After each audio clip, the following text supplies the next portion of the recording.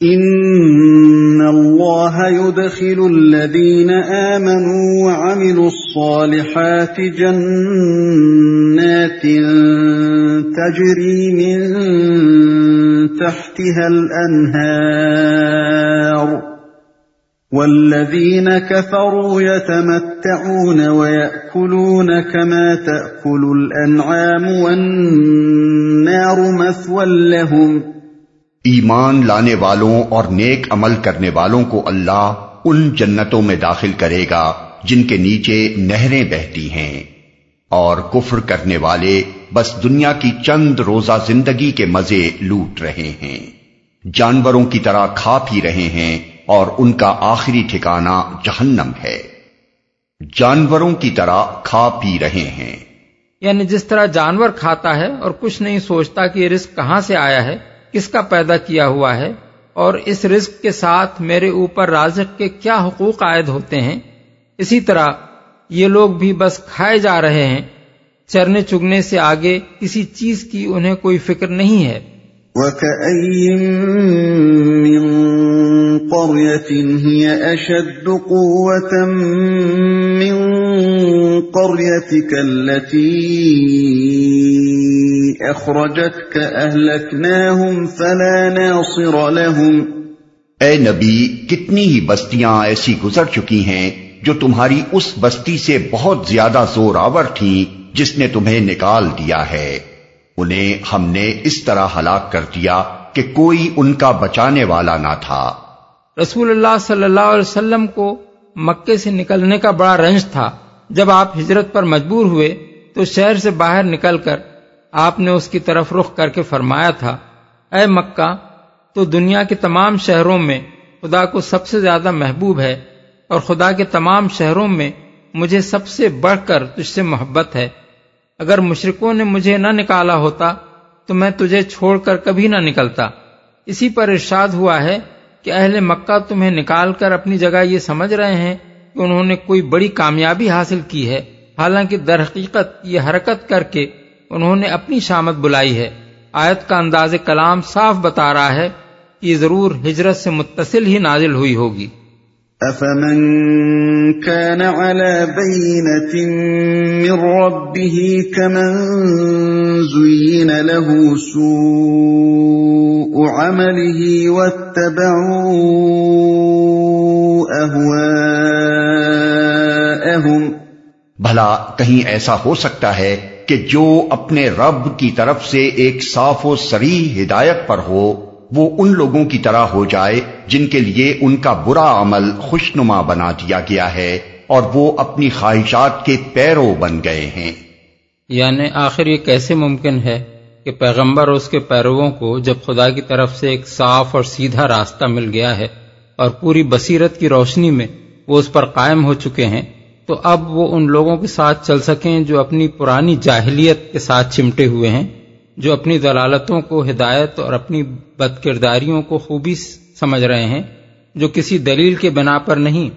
بلکہ محض اپنی خواہشات کی بنا پر یہ فیصلے کرتے ہیں کہ حق کیا ہے اور باطل کیا۔ اب تو نہ اس دنیا میں ان دونوں گروہوں کی زندگی ایک جیسی ہو سکتی ہے اور نہ آخرت میں ان کا انجام یکساں ہو سکتا ہے۔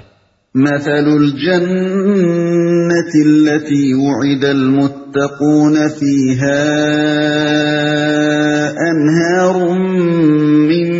ماء غير آسن وأنهار من لبن لم يتغير طعمه وأنهار من خمر لذة للشاربين وأنهار من عسل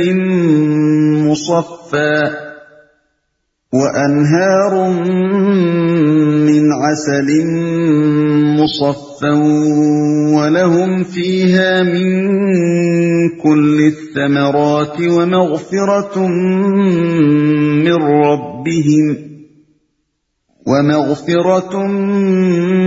ربهم كمن هو خالد في النار وسقوا ماء حميما فقطع أمعاءهم پرہیزگاروں کے لیے جس جنت کا وعدہ کیا گیا ہے اس کی شان تو یہ ہے کہ اس میں نہریں بہ رہی ہوں گی نتھرے ہوئے پانی کی، نہریں بہ رہی ہوں گی ایسے دودھ کی جس کے مزے میں ذرا فرق نہ آیا ہوگا،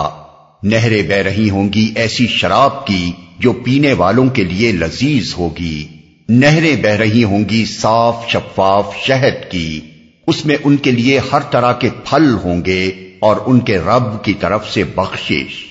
کیا وہ شخص جس کے حصے میں یہ جنت آنے والی ہے ان لوگوں کی طرح ہو سکتا ہے جو جہنم میں ہمیشہ رہیں گے اور جنہیں ایسا گرم پانی پلایا جائے گا جو ان کی آنتیں تک کاٹ دے گا،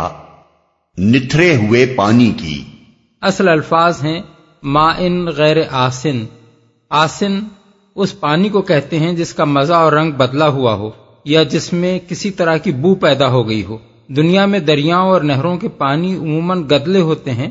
ان کے ساتھ ریت مٹی اور بسا اوقات طرح طرح کی نباتات کے مل جانے سے ان کا رنگ اور مزہ بدل جاتا ہے اور کچھ نہ کچھ بو بھی ان میں پائی جاتی ہے۔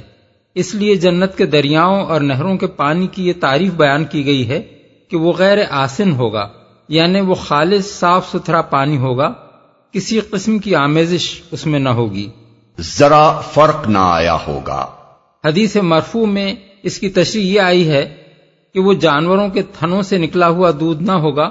یعنی اللہ تعالیٰ یہ دودھ چشموں کی شکل میں زمین سے نکالے گا اور نہروں کی شکل میں اسے بہا دے گا۔ ایسا نہ ہوگا کہ جانوروں کے تھنوں سے اس کو نچوڑا جائے اور پھر جنت کی نہروں میں ڈال دیا جائے۔ اس قدرتی دودھ کی تعریف میں بیان کیا گیا ہے کہ اس کے مزے میں ذرا فرق نہ آیا ہوگا، یعنی اس کے اندر وہ ذرا سی بسانت بھی نہ ہوگی جو جانور کے تھن سے نکلے ہوئے ہر دودھ میں ہوتی ہے، لذیذ ہوگی۔ حدیث مرفوع میں اس کی تشریح یہ آئی ہے کہ اس شراب کو انسانوں نے اپنے قدموں سے روند کر نہ نچوڑا ہوگا، یعنی وہ دنیا کی شرابوں کی طرح پھلوں کو سڑا کر اور قدموں سے روند کر کشید کی ہوئی نہ ہوگی، بلکہ اللہ تعالیٰ اسے بھی چشموں کی شکل میں پیدا کرے گا اور نہروں کی شکل میں بہا دے گا۔ پھر اس کی تعریف یہ بیان کی گئی ہے کہ وہ پینے والوں کے لیے لذیذ ہوگی، یعنی دنیا کی شرابوں کی طرح وہ تلخ اور بدبودار نہ ہوگی جسے کوئی بڑے سے بڑا شراب کا رسیا بھی کچھ نہ کچھ منہ بنائے بغیر نہیں پی سکتا۔ سورہ صافات میں اس کی مزید تعریف یہ کی گئی ہے کہ اس کے پینے سے نہ جسم کو کوئی ضرر ہوگا نہ عقل خراب ہوگی، آیت 47۔ اور سورہ واقعہ میں فرمایا گیا ہے کہ اس سے نہ دوران سرلاحق ہوگا نہ آدمی بہکے گا، آیت 19۔ اس سے معلوم ہوا کہ وہ شراب نشہ آور نہ ہوگی بلکہ محض لذت و سرور بخشنے والی ہوگی، صاف شفاف شہد کی۔ حدیث مرفوع میں اس کی تشریح یہ آئی ہے کہ وہ مکھیوں کے پیٹ سے نکلا ہوا شہد نہ ہوگا، یعنی وہ بھی چشموں سے نکلے گا اور نہروں میں بہے گا، اسی لیے اس کے اندر موم اور چھتے کے ٹکڑے اور مری ہوئی مکھیوں کی ٹانگیں ملی ہوئی نہ ہوں گی، بلکہ وہ خالص شہد ہوگا، رب کی طرف سے بخشش۔ جنت کی نعمتوں کے بعد اللہ کی طرف سے مغفرت کا ذکر کرنے کے دو مطلب ہو سکتے ہیں، ایک یہ کہ ان ساری نعمتوں سے بڑھ کر یہ نعمت ہے کہ اللہ تعالیٰ ان کی مغفرت فرما دے گا، دوسرا مطلب یہ ہے کہ دنیا میں جو کوتاہیاں ان سے ہوئی تھیں ان کا ذکر تک جنت میں کبھی ان کے سامنے نہ آئے گا، بلکہ اللہ تعالیٰ ان پر ہمیشہ کے لیے پردہ ڈال دے گا تاکہ جنت میں وہ شرمندہ نہ ہوں۔ وَمِنْهُمْ مَنْ يَسْتَمِعُ إِلَيْكَ حَتَّى إِذَا خَرَجُوا مِنْ عِنْدِكَ قَالُوا لِلَّذِينَ أُوتُوا الْعِلْمَ مَاذَا قَالَ آنِفًا أُولَئِكَ الَّذِينَ طَبَعَ اللَّهُ عَلَى قُلُوبِهِمْ وَاتَّبَعُوا أَهْوَاءَهُمْ۔ ان میں سے کچھ لوگ ایسے ہیں جو کان لگا کر تمہاری بات سنتے ہیں اور پھر جب تمہارے پاس سے نکلتے ہیں تو ان لوگوں سے جنہیں علم کی نعمت بخشی گئی ہے پوچھتے ہیں کہ ابھی ابھی انہوں نے کیا کہا تھا۔ یہ وہ لوگ ہیں جن کے دلوں پر اللہ نے ٹھپا لگا دیا ہے اور یہ اپنی خواہشات کے پیرو بنے ہوئے ہیں۔ انہوں نے کیا کہا تھا؟ یہ ان کفار و منافقین اور منکرین اہل کتاب کا ذکر ہے جو نبی صلی اللہ علیہ وسلم کی مجلس میں آ کر بیٹھتے تھے اور آپ کے ارشادات یا قرآن مجید کی آیات سنتے تھے، مگر چونکہ ان کا دل ان مضامین سے دور تھا جو آپ کی زبان مبارک سے ادا ہوتے تھے، اس لیے سب کچھ سن کر بھی وہ کچھ نہ سنتے تھے اور باہر نکل کر مسلمانوں سے پوچھتے تھے کہ ابھی ابھی آپ کیا فرما رہے تھے۔ خواہشات کے پیرو بنے ہوئے ہیں۔ یہ تھا وہ اصل سبب جس کی وجہ سے ان کے دل کے کان نبی صلی اللہ علیہ وسلم کے ارشادات کے لیے بہرے ہو گئے تھے۔ وہ اپنی خواہشات کے بندے تھے اور حضور جو تعلیمات پیش فرما رہے تھے وہ ان کی خواہشات کے خلاف تھیں، اس لیے اگر وہ کبھی آپ کے مجلس میں آ کر بتکلف آپ کی طرف کان لگاتے بھی تھے تو ان کے پلے کچھ نہ پڑتا تھا۔ والذین اہتدوا زادہم ھدی وآتاہم تقواہم، رہے وہ لوگ جنہوں نے ہدایت پائی ہے، اللہ ان کو اور زیادہ ہدایت دیتا ہے اور انہیں ان کے حصے کا تقوی عطا فرماتا ہے، ہدایت دیتا ہے۔ یعنی وہی باتیں جن کو سن کر کفار و منافقین پوچھتے ہیں کہ ابھی ابھی آپ کیا فرما رہے تھے، ہدایت یافتہ لوگوں کے لیے مزید ہدایت کی موجب ہوتی ہیں، اور جس مجلس سے وہ بد نصیب اپنا وقت ضائع کر کے اٹھتے ہیں اسی مجلس سے یہ خوش نصیب لوگ علم و عرفان کا ایک نیا خزانہ حاصل کر کے پلٹتے ہیں۔ تقوی عطا فرماتا ہے، یعنی جس تقوی کی اہلیت وہ اپنے اندر پیدا کر لیتے ہیں اللہ تعالیٰ اس کی توفیق انہیں عطا فرما دیتا ہے۔ فَهَلْ يَنظُرُونَ إِلَّا السَّاعَةَ أَن تَأْتِيَهُم بَغْتَةً فَقَدْ جَاءَ أَشْرَاطُهَا فَأَنَّى لَهُمْ إِذَا جَاءَتْهُمْ ذِكْرَاهُمْ۔ اب کیا یہ لوگ بس قیامت ہی کے منتظر ہیں کہ وہ اچانک ان پر آ جائے؟ اس کی علامات تو آ چکی ہیں، جب وہ خود آ جائے گی تو ان کے لیے نصیحت قبول کرنے کا کون سا موقع باقی رہ جائے گا؟ اچانک ان پر آ جائے،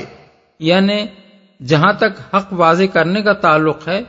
وہ تو دلائل سے، قرآن کے معجزانہ بیان سے، محمد صلی اللہ علیہ وسلم کی سیرت پاک سے اور صحابہ کرام کی زندگیوں کے انقلاب سے انتہائی روشن طریقے پر واضح کیا جا چکا ہے۔ اب کیا ایمان لانے کے لیے یہ لوگ اس بات کا انتظار کر رہے ہیں کہ قیامت ان کے سامنے آ کھڑی ہو؟ علامات تو آ چکی ہیں۔ قیامت کی علامات سے مراد وہ علامات ہیں جن سے ظاہر ہوتا ہے کہ اس کی آمد کا وقت اب قریب آ لگا ہے۔ ان میں سے ایک اہم علامت خدا کے آخری نبی کا آ جانا ہے، جس کے بعد پھر قیامت تک کوئی اور نبی آنے والا نہیں ہے۔ بخاری، مسلم، ترمذی اور مسند احمد میں حضرت انس، حضرت سہل بن سعد ساعدی، حضرت بریدہ کی روایات منقول ہیں کہ حضور نے اپنی انگشت شہادت اور بیچ کی انگلی کھڑی کر کے فرمایا، بعثت انا والساعۃ کہاتین،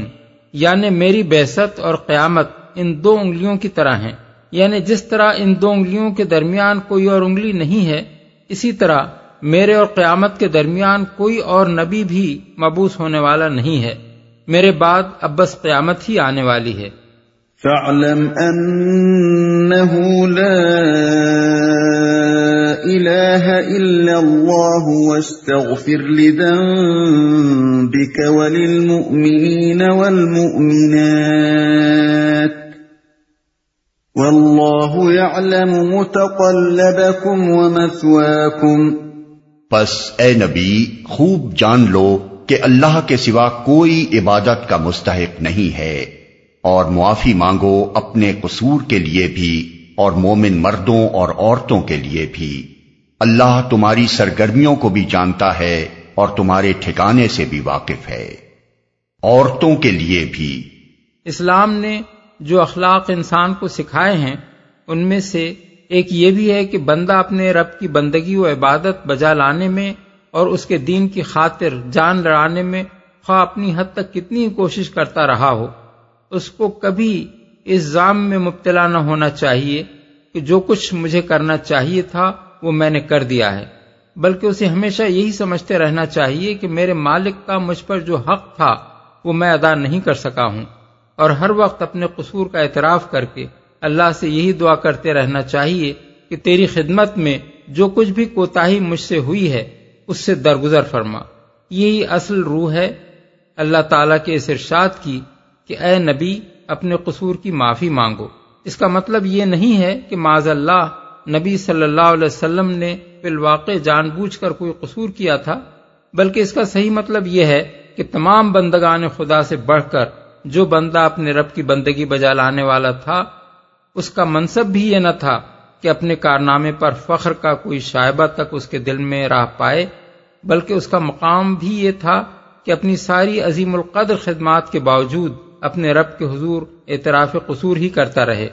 اسی کیفیت کا اثر تھا جس کے تحت رسول اللہ صلی اللہ علیہ وسلم ہمیشہ بکثرت استغفار فرماتے رہتے تھے۔ ابو داؤد، نسائی اور مسند احمد کی روایت میں حضور کا یہ ارشاد منقول ہوا ہے کہ میں ہر روز 100 بار اللہ سے استغفار کرتا ہوں۔